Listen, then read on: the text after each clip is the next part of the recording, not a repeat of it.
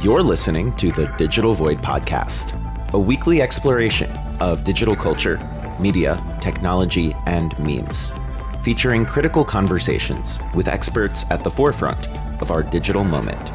My name is Josh Chapdelaine, and my co-host is Dr. Jamie Cohen. Have you ever felt like you were on the edge of a rabbit hole? Then you might be playing the game. Of course, most people who play the game don't really ever talk about the game. Some say the game has been around for centuries, but the modern iteration of the game began in 1959. The game I'm referring to is Rabbids, a mysterious alternate reality game that uses the entire world as its canvas. It uses both digital technology as well as the physical world to hook players into a game where the stakes can be life and death. Rabbids is a novel and podcast series developed by writer, producer, and director Terry Miles. Miles is the founder and CEO of Minnow Beats Whale and one of the creators of the Black Tapes. He also produces Tanis and Rabbids, among many other projects. Miles is a storyteller who helped pioneer the podcasting world as we know it. After Sarah Koenig revolutionized investigative podcasts in 2014 with Serial, Miles created a fictional version of an investigative podcast titled The Black Tapes. The Black Tapes showed what was possible for fictional podcasting, coming months before popular shows like Limetown. In our conversation, Miles explains the origins of the Black Tapes and how digital technology and media are so central to the stories he tells.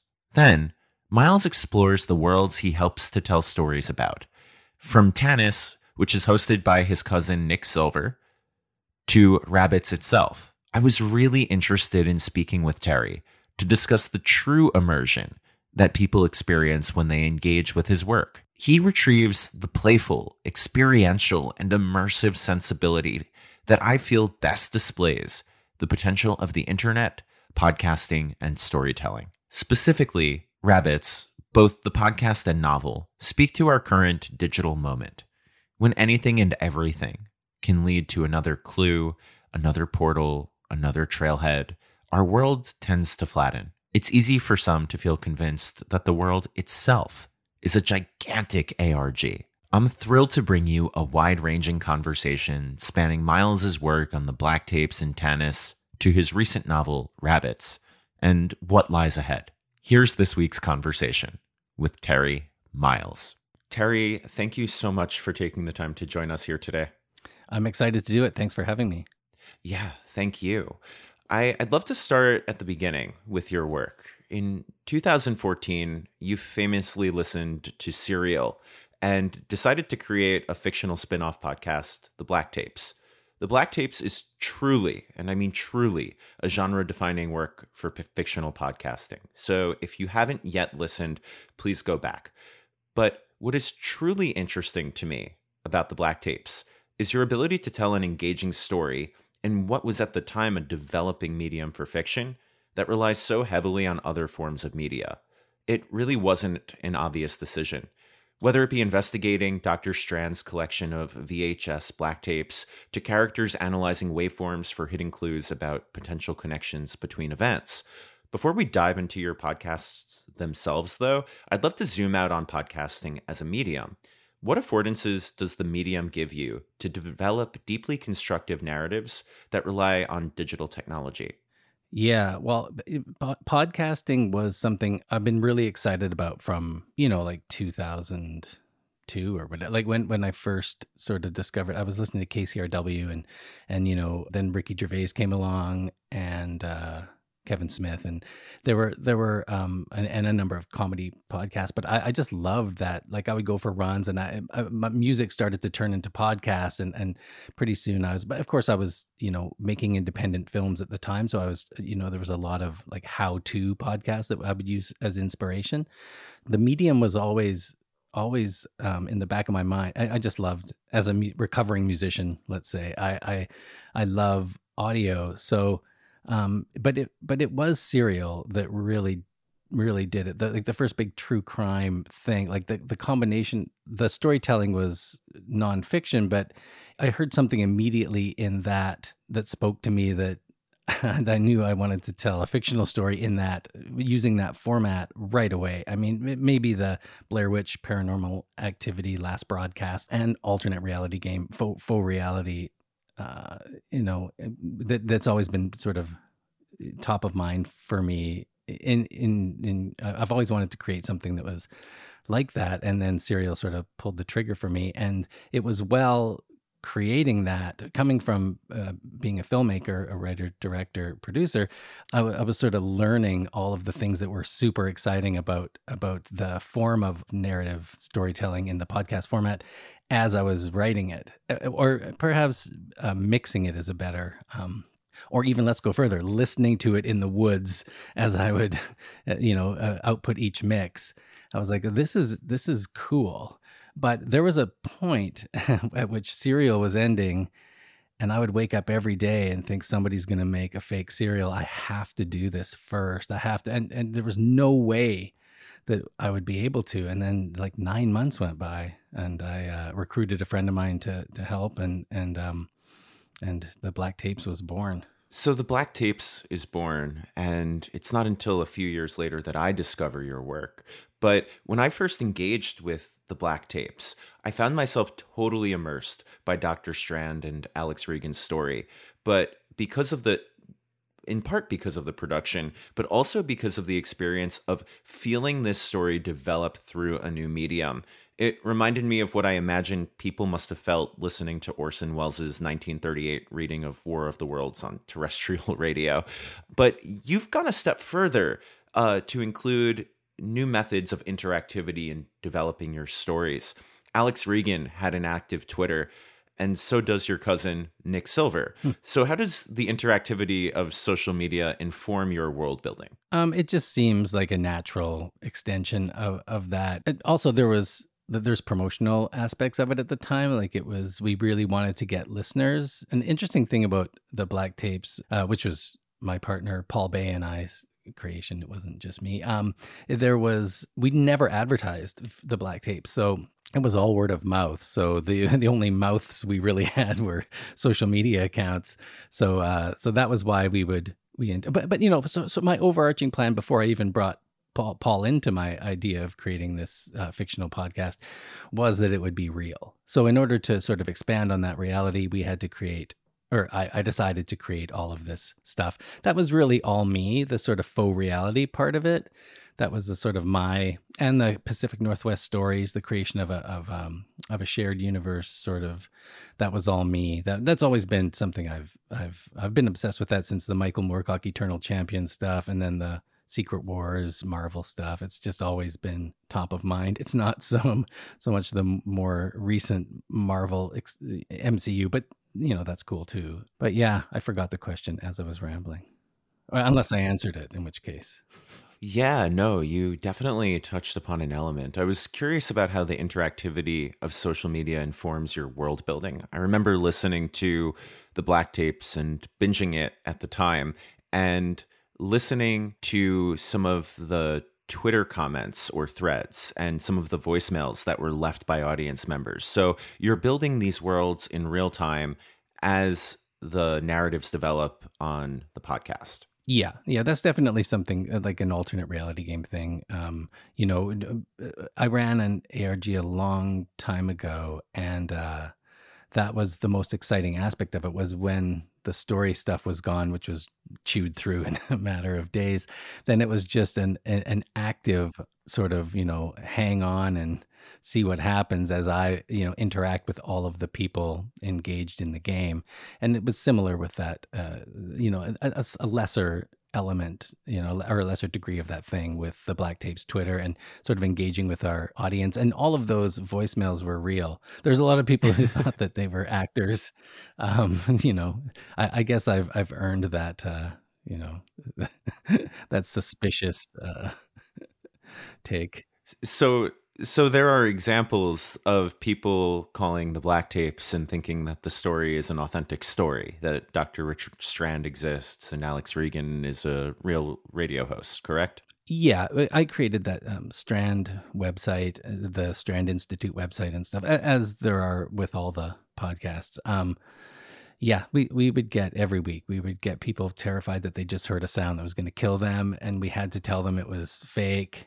And I would never do that because where's the fun in that? It's real. I mean, yeah, govern yourselves accordingly. You were warned. So I really love the idea of using multiple or multimodal experiences to tell stories. I love the way that you do that. So I have two questions. One is, how much pre-planning goes into the multimodal experience? Like, how many do you map out character arcs in social media profiles? Do you mention them so you know how they operate longitudinally, or is it pretty much on the fly, like people respond and you respond to that? It's only on the fly. Yeah, I mean the material itself is, let's use the Black Tapes as an example, the only fictional show I've ever done, which may or may not be true. It's very tightly scripted. So due to the nature of the plot and the mythology and all of the, the structurally and cliffhanger-ness of it, there's no real room for improvisation or sort of, off the cuff manipulation. But once it's released into the world, then it's all just seat of the pants stuff. There's no although I have in the past written narratives that would be like one on YouTube that would sort of dovetail with the one on the show that I was doing way back in the old days, in my first ARG experience. And I plan on doing a lot more of that in the future. It's just been busy writing books and trying to sell TV shows by writing pilots for them and or selling them and then writing them and then having them not be made, really is the process I've been going through since 2016, I think. That's exactly what I was about to bring up too, which is that this is a very internet native content. So it's tough for like corporate media to like kind of buy in.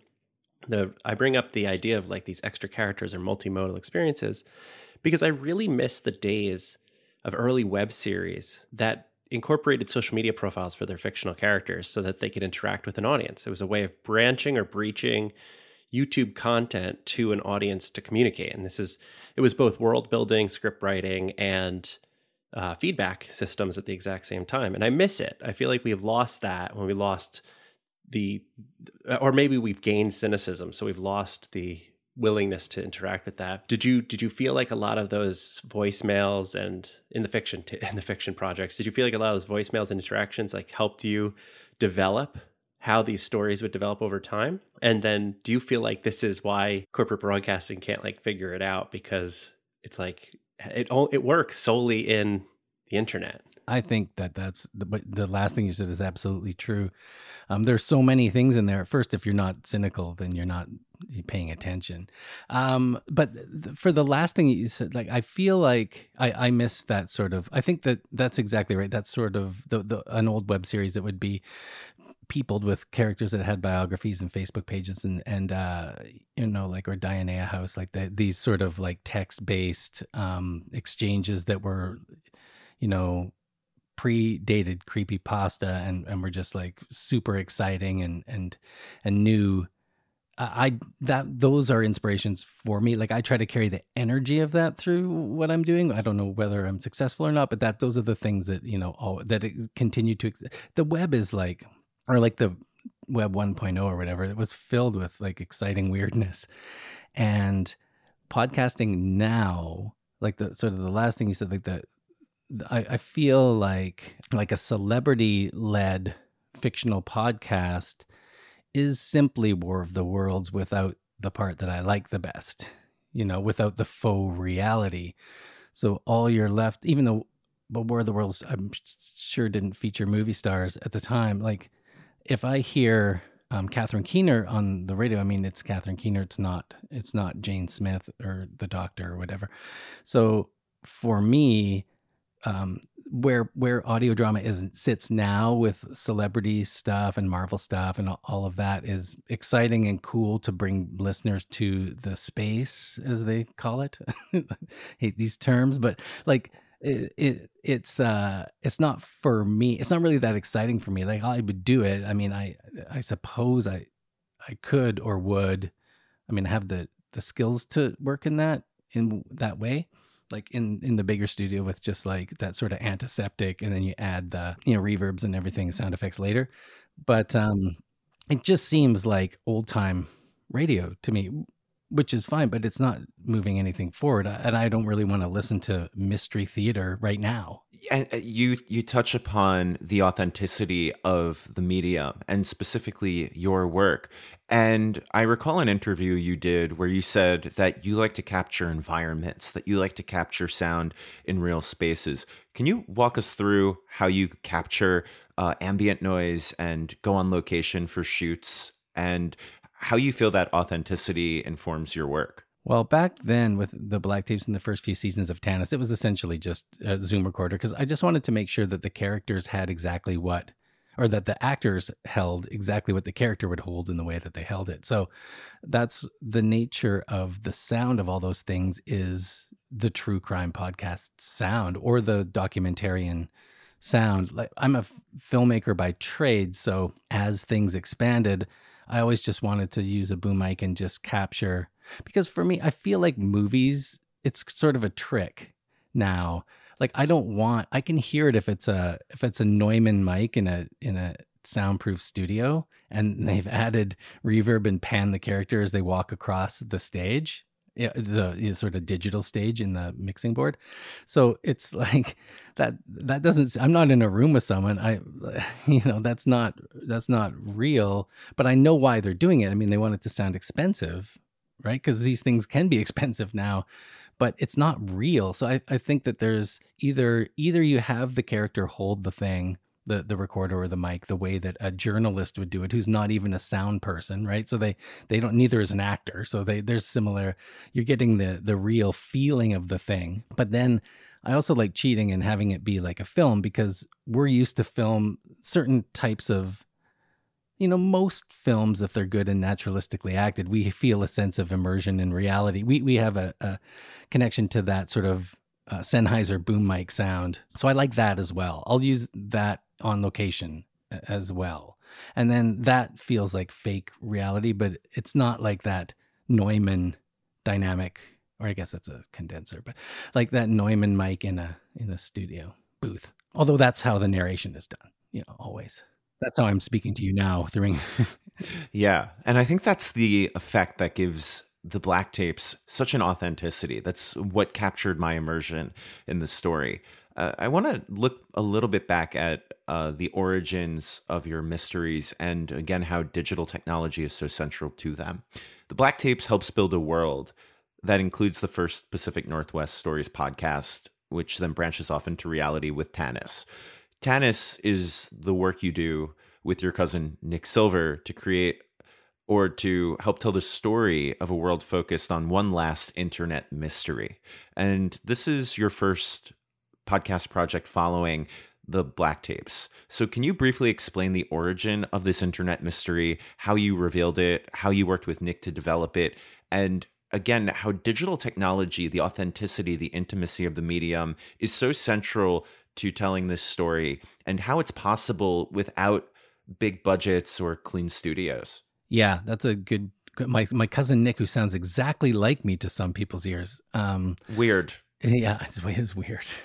Like I mentioned earlier, so the Black Tapes was my friend Paul and I, and the reason it's called the Black Tapes is because I went over to his. I was coming up with a fake serial. I'd started doing that. That was my plan. That was happening no matter what. But I'd done everything myself up to that. I was a filmmaker who sort of, wrote and directed his own stuff. I didn't have collaborators on the writing, producing side.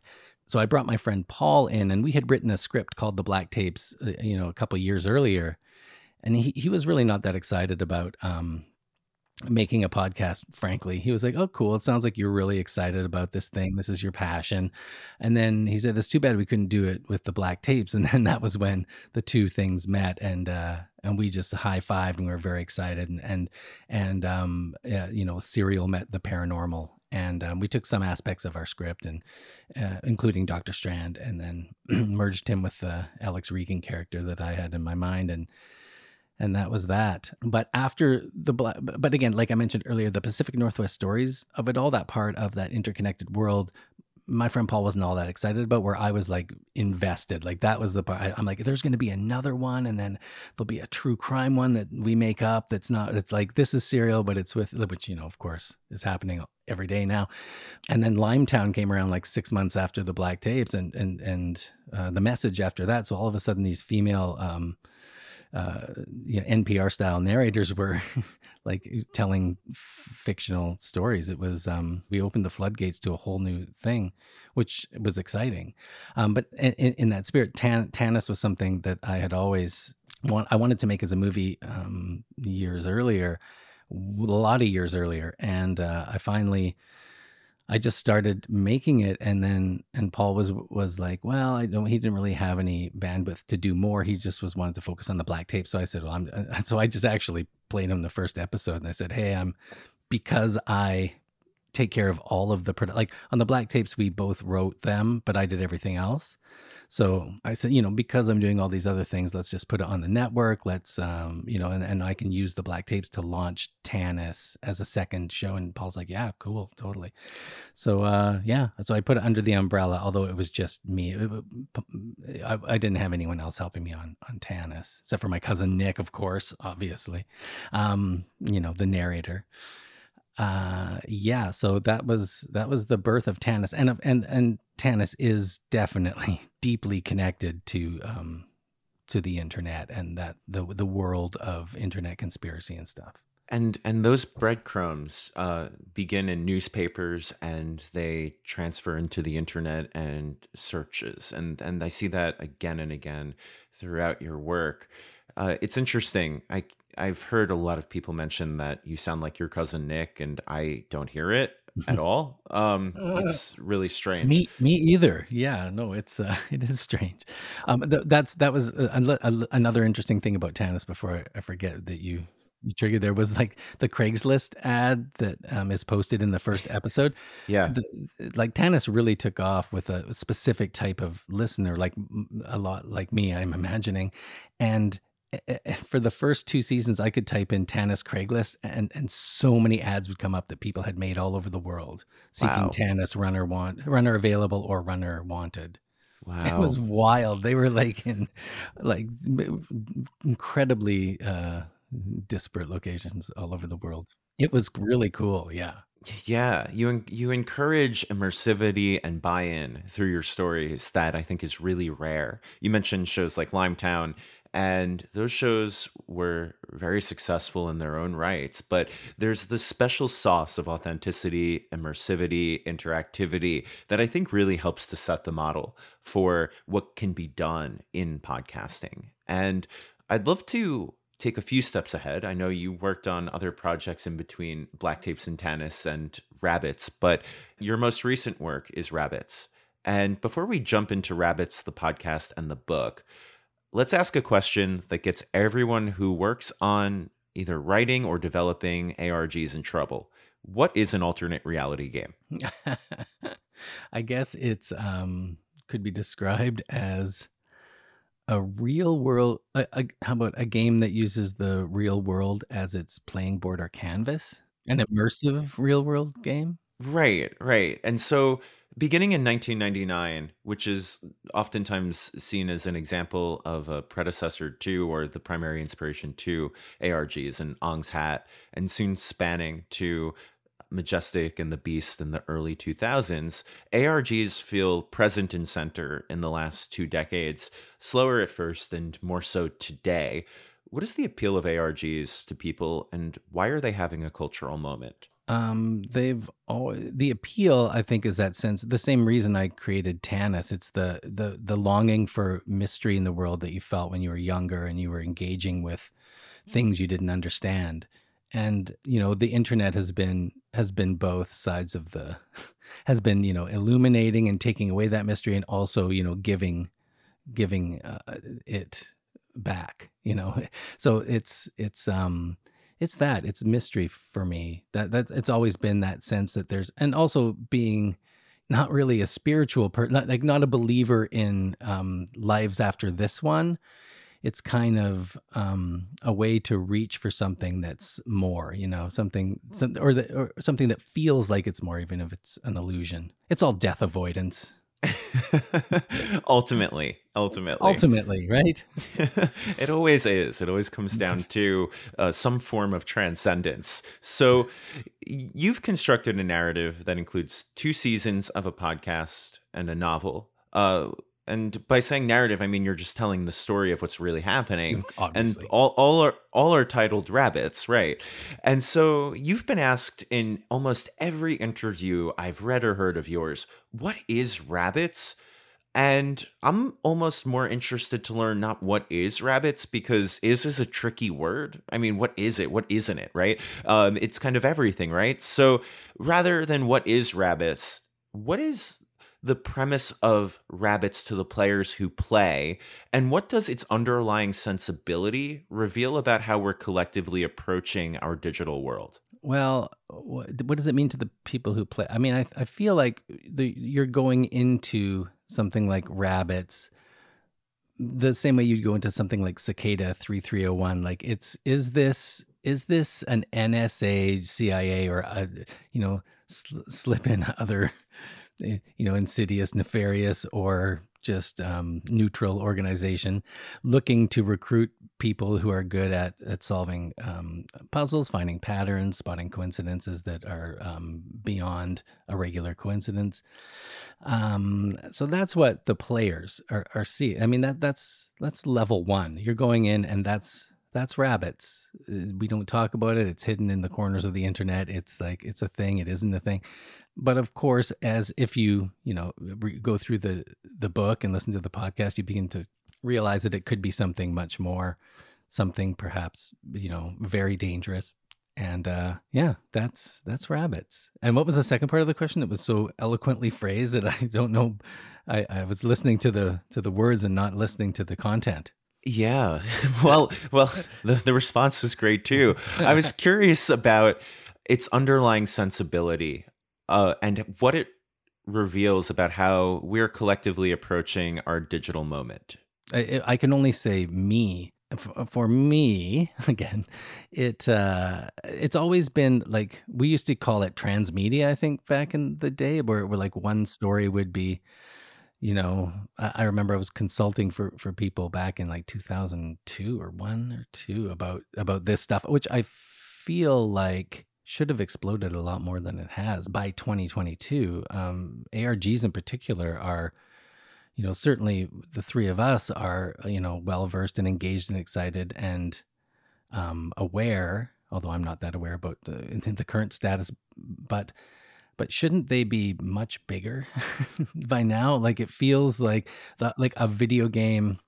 Like, I've always, like, I see Rabbits as, a novel, a comic, a podcast, a television show, some films, definitely games. I don't know if it's like a smaller Steam game, a kind of like Tacoma, like move through the world, but or perhaps a AAA game, although that doesn't really make a lot of sense for Rabbits, I don't think. But I always want to tell that story and see that story as unfolding in different media, and of course I left out the most important media of all, which is the internet, which is the base and the sort of heart of everything when it comes to Rabbits is the online, is the digital wasteland that houses these kind of things, and that's where the most exciting stuff will be. That's where the a narrative in the comment section of ESPN and the places and visit often starts to sprawl and move into a podcast, and then all of a sudden it's on your television. That, I don't know if that answers your question, but that's sort of like the way I see Rabbits in this moment.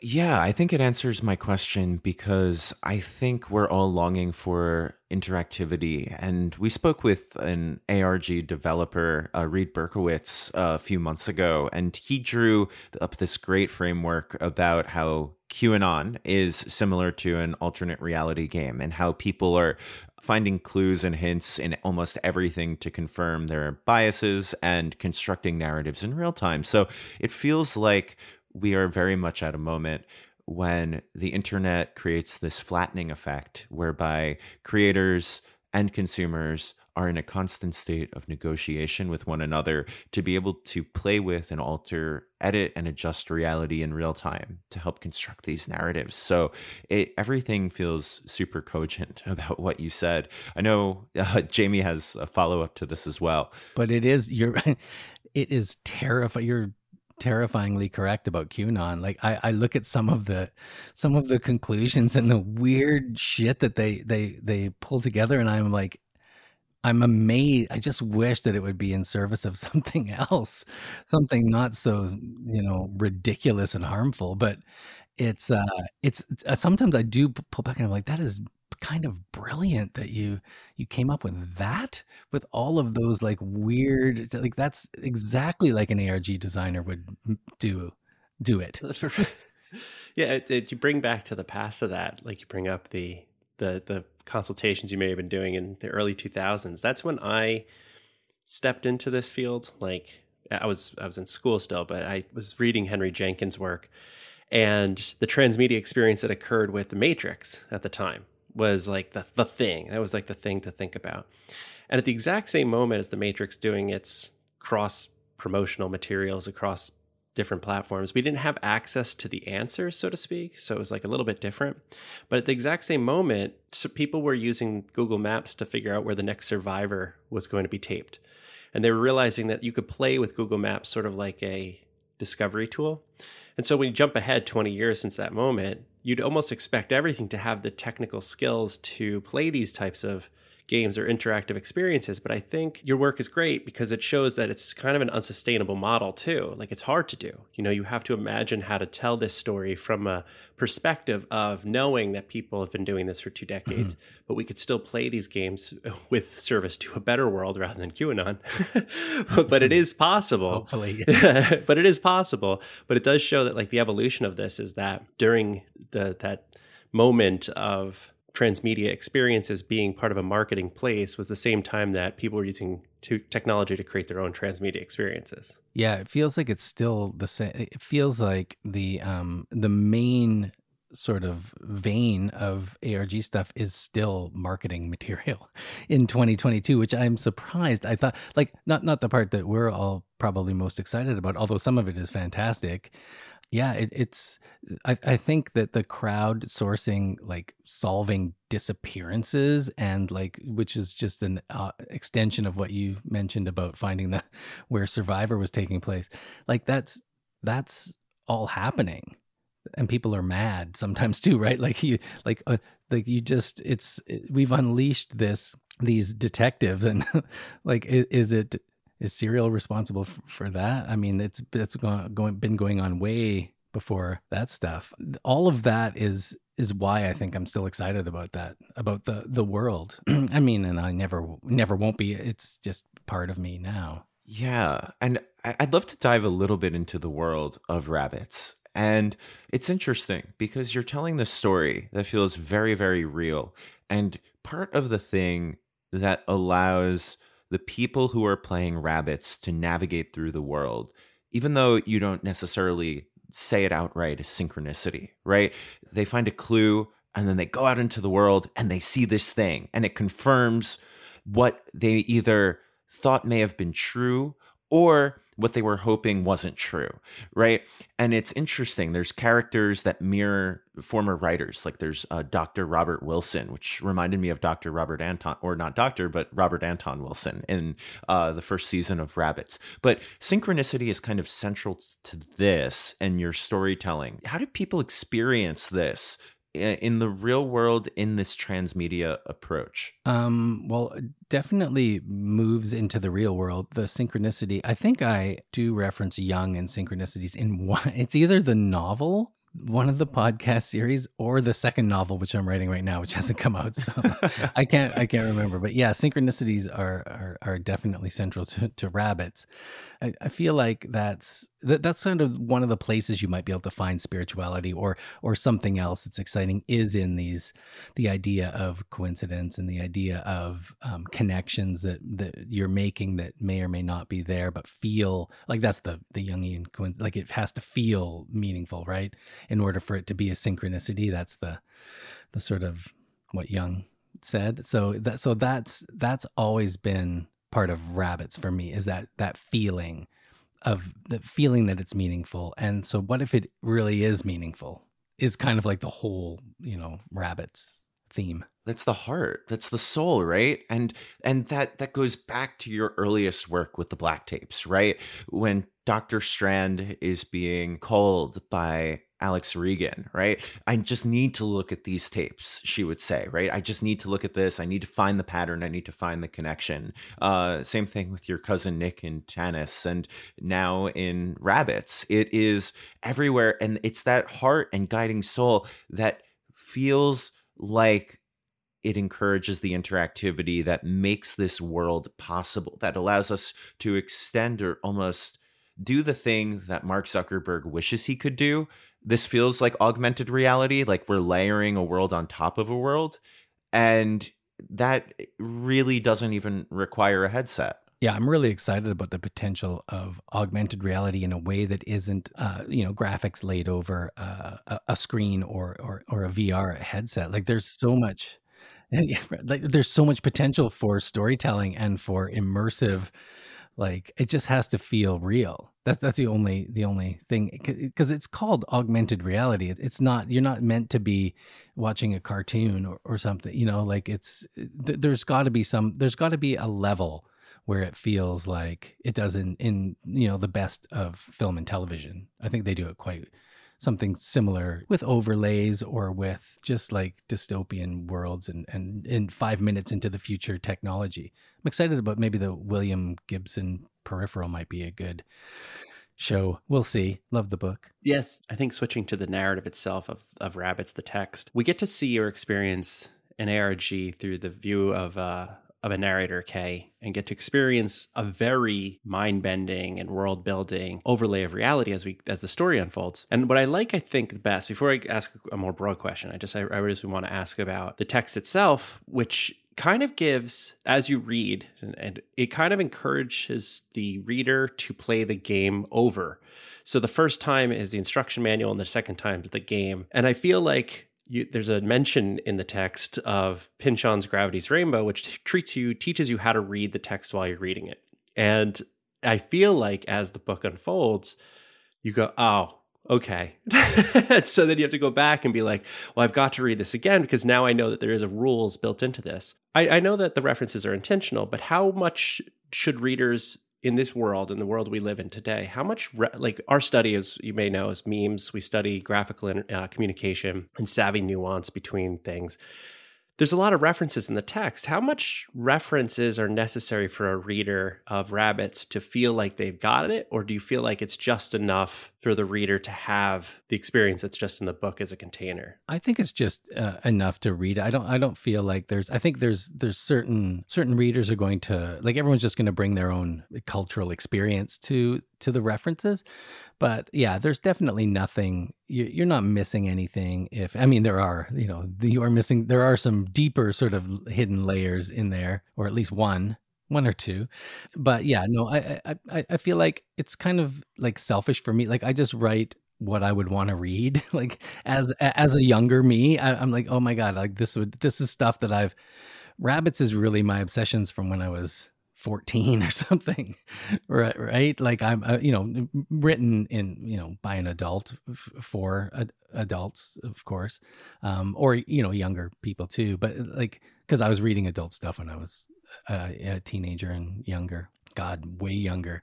I read Dune at far too young an age but the parts that got me. I had to read it every year after that. But yeah, it's what I would be excited to come across. So all the references are and allusions and things are there, but yeah, not nothing required. So in this text, the multiverse plays a pretty big role as a MacGuffin in the story unfolding.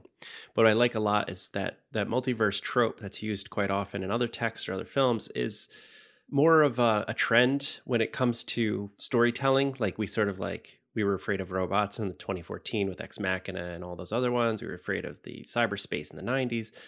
Now we use multiverse to kind of it plays on our paranoia almost. It plays on the unknown that is so unknown, it's uncanny. When you're an ARG designer or a game designer or somebody who's working on this, do you take into account the matter of metatext, the text between the text and the information we have to know, and be more confident of how the world operates? You mentioned at the beginning of this, like, if you're not cynical, you're not paying attention, So it's like, is this a good way for us to reread reality by using tropes like ARGs in the multiverse? Yeah, I wonder what it is that this is coming. I mean, for me, I came up with this thing in 2016 or something. So I'm sort of in the killer robot phase.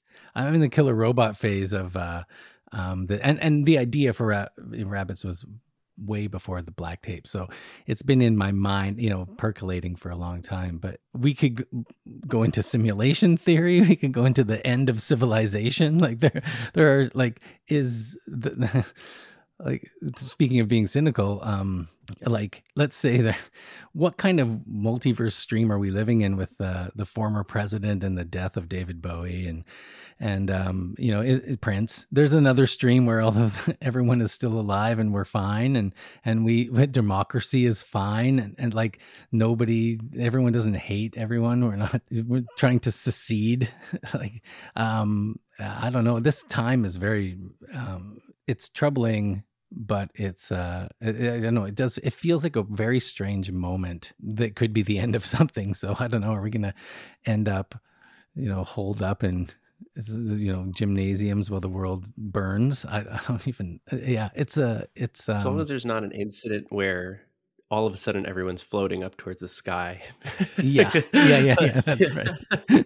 That's well, so it feels like, looking at the between the text stuff of my book, it's like such a luxurious thing to be able to consider. Like, I hope that that we continue to be able to look at stuff like that. It's a very, very strange time. So I just have one more question, and then back to Josh. It's a question throwing back to the question, I think, of marketing almost. Do you think if David Fincher's 1997 film, The Game, were produced today, would it feel like Rabbits? Would it feel like something like that? Or is that too small of a picture? That was too myopic of a storytelling, where Rabbits takes an expansive world and everything's included in it. Well, The Game is so brilliant. I mean, that was a huge movie for me, obviously. So I mean, it would feel like The Game. If it was released right now, it would be a huge hit. I think it would even, I don't know how it did in 96 or 7, but it was like, it was big for me. I saw it in the theater. Yeah, The Game. That's such a good movie. That's one of our references when wanting to, like, I've been in the ongoing process of trying to turn I'm Canadian, so process of turning Rabbits into a TV show, and that's sort of like the touchstone of The Game is always in every conversation. I mean, that just the way that show feels is exciting. And I don't have another question except to say that I did enjoy the ending of the text of Rabbits, and I felt it satisfied the gray god for me. So thank you. I actually wanted to ask about the end of the text. So without giving away spoilers of the book Rabbits, which everyone should go out and purchase today as soon as they finish listening to this conversation, can you explain how ambiguity is useful, in particular with the ending of your works, for us to grapple with the unknown, for what comes next, especially in an uncertain time when election integrity is being questioned and we're on the precipice of disastrous, world-altering climate change? Why is this so important for audiences to get used to at a time when, like you said earlier, so many things feel neat, whether it be Marvel Cinematic Universe building or other stories that feel insistent on delivering the full hero's journey? Yeah, that's a good question. I'm not sure that that ambiguity for its own sake is of interest, although like, I will admit to preferring European cinema to more commercial American cinema now. The new Hollywood of the 70s is fantastic. I love, speaking of cynicism, that's the good stuff. But yeah, for me, I don't really consider, like, I feel like there are, like, over the career there, I mean, obviously the movies have a distinct journey. There's a 90-minute cinematic journey we go on in a film, and a novel, a podcast. Like I feel like the first season of Tanis is pretty wrapped up, although but there's always, you know, a door left open, because I feel like that's optimistic. I think maybe that's my optimism. That's my one sort of way to be optimistic in the world. I don't think there's such thing as pessimism. There's only realism, optimism, realism / cynicism. Everything just kind of like I do, like the Black Tapes wasn't supposed to end, so it's supposed to continue. That's like a whole, we were supposed to trick the audience and have a little ARG kind of in between, and then come back, and we both got really busy, so that that rage hasn't died down yet. But as far as like Tanis and Rabbits, the podcast, like Rabbits has a very clear ending for season 1 of the podcast, and then so season 2 has another character. Tanis, I mean, there's 5 seasons now, so there are different ways in which each season ends. I feel like 1 is very clean, like 3, I think, I don't even remember. Actually, I can't speak to the other ones. I don't remember right now. 6 is coming along. But the Rabbits novel, I didn't know that people thought it ended ambiguously, because I don't really read anything about the like reviews or like interviews or reviews or anything. Well, it just is easy. Like it comes from the from making movies and being like, some people love it, some people don't. I don't really like, I can't say I don't care, because of course, like, I'm human, I do care. I just found it better to not look online or to not go on Reddit or anything like that. Like, I learned, because I didn't like it. Like I would go there and I'd be like, what the fuck? What did you make? Shut up. You know, like I like at first, and then I'm like, I don't want to do that. You know, and then someone's like, I loved it. And it would take, you know, 9 I loved it's to make up for the one shitty person who like is, you know, sad about their life. So yeah, I don't really, so I don't know, but I can see like thinking about it, like, does Rabbits end ambiguous? I mean, I feel like the construct of a game beginning and ending is kind of the construct of a chunk of Rabbits, whether that be a podcast, a TV series, or a book. And I feel like the iteration of the game ends in the book. Spoiler alert, perhaps.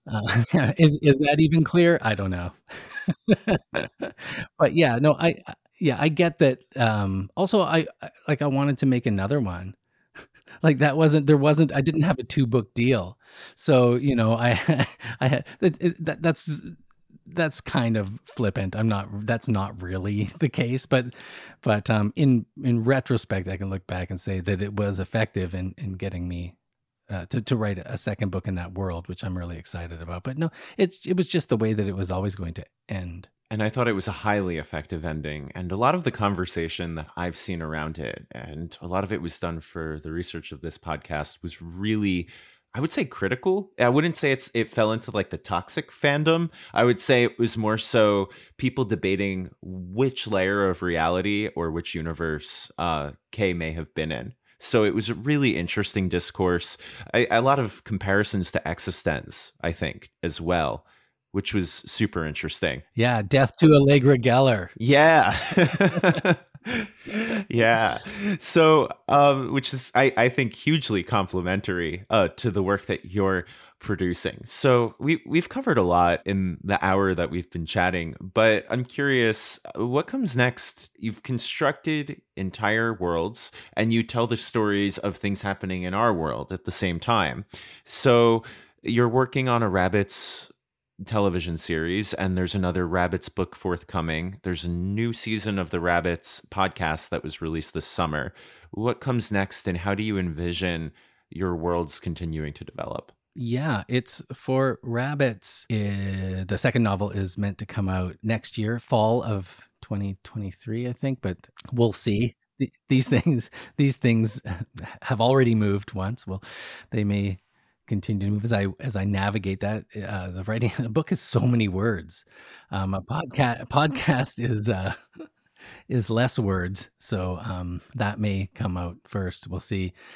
Yeah, I'm really excited about visual storytelling. I haven't made a movie in I don't know, 6 years, which used to be my full-time job. I would write and direct films. That was like what I did. So I do miss the visual elements of storytelling, but they're definitely secondary to, right now to the novel and more podcasts. I'll have some new podcast stuff coming out that I've written and needs to be recorded, which I'm really excited about. I have a show with Audible and Spotify coming up soon, so there will be some stuff. And I think finally, how do you keep track of all of this? You have so many projects and worlds. It's got to be tricky. A spreadsheet? No, it's from the very beginning when I decided that my job was going to be, first making movies, then or making music, then movies, then all of these things that are very difficult to make a living at. I needed to spin dozens of plates to pay the rent. So I've just never stopped. I don't feel comfortable stopping.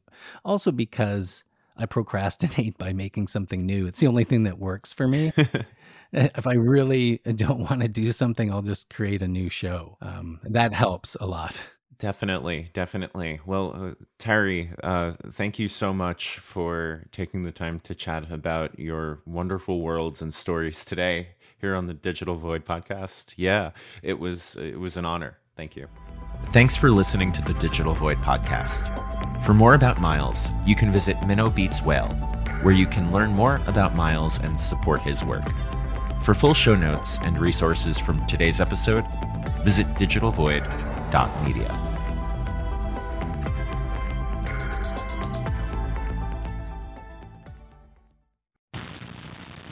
And so we might say this is an experience of the void.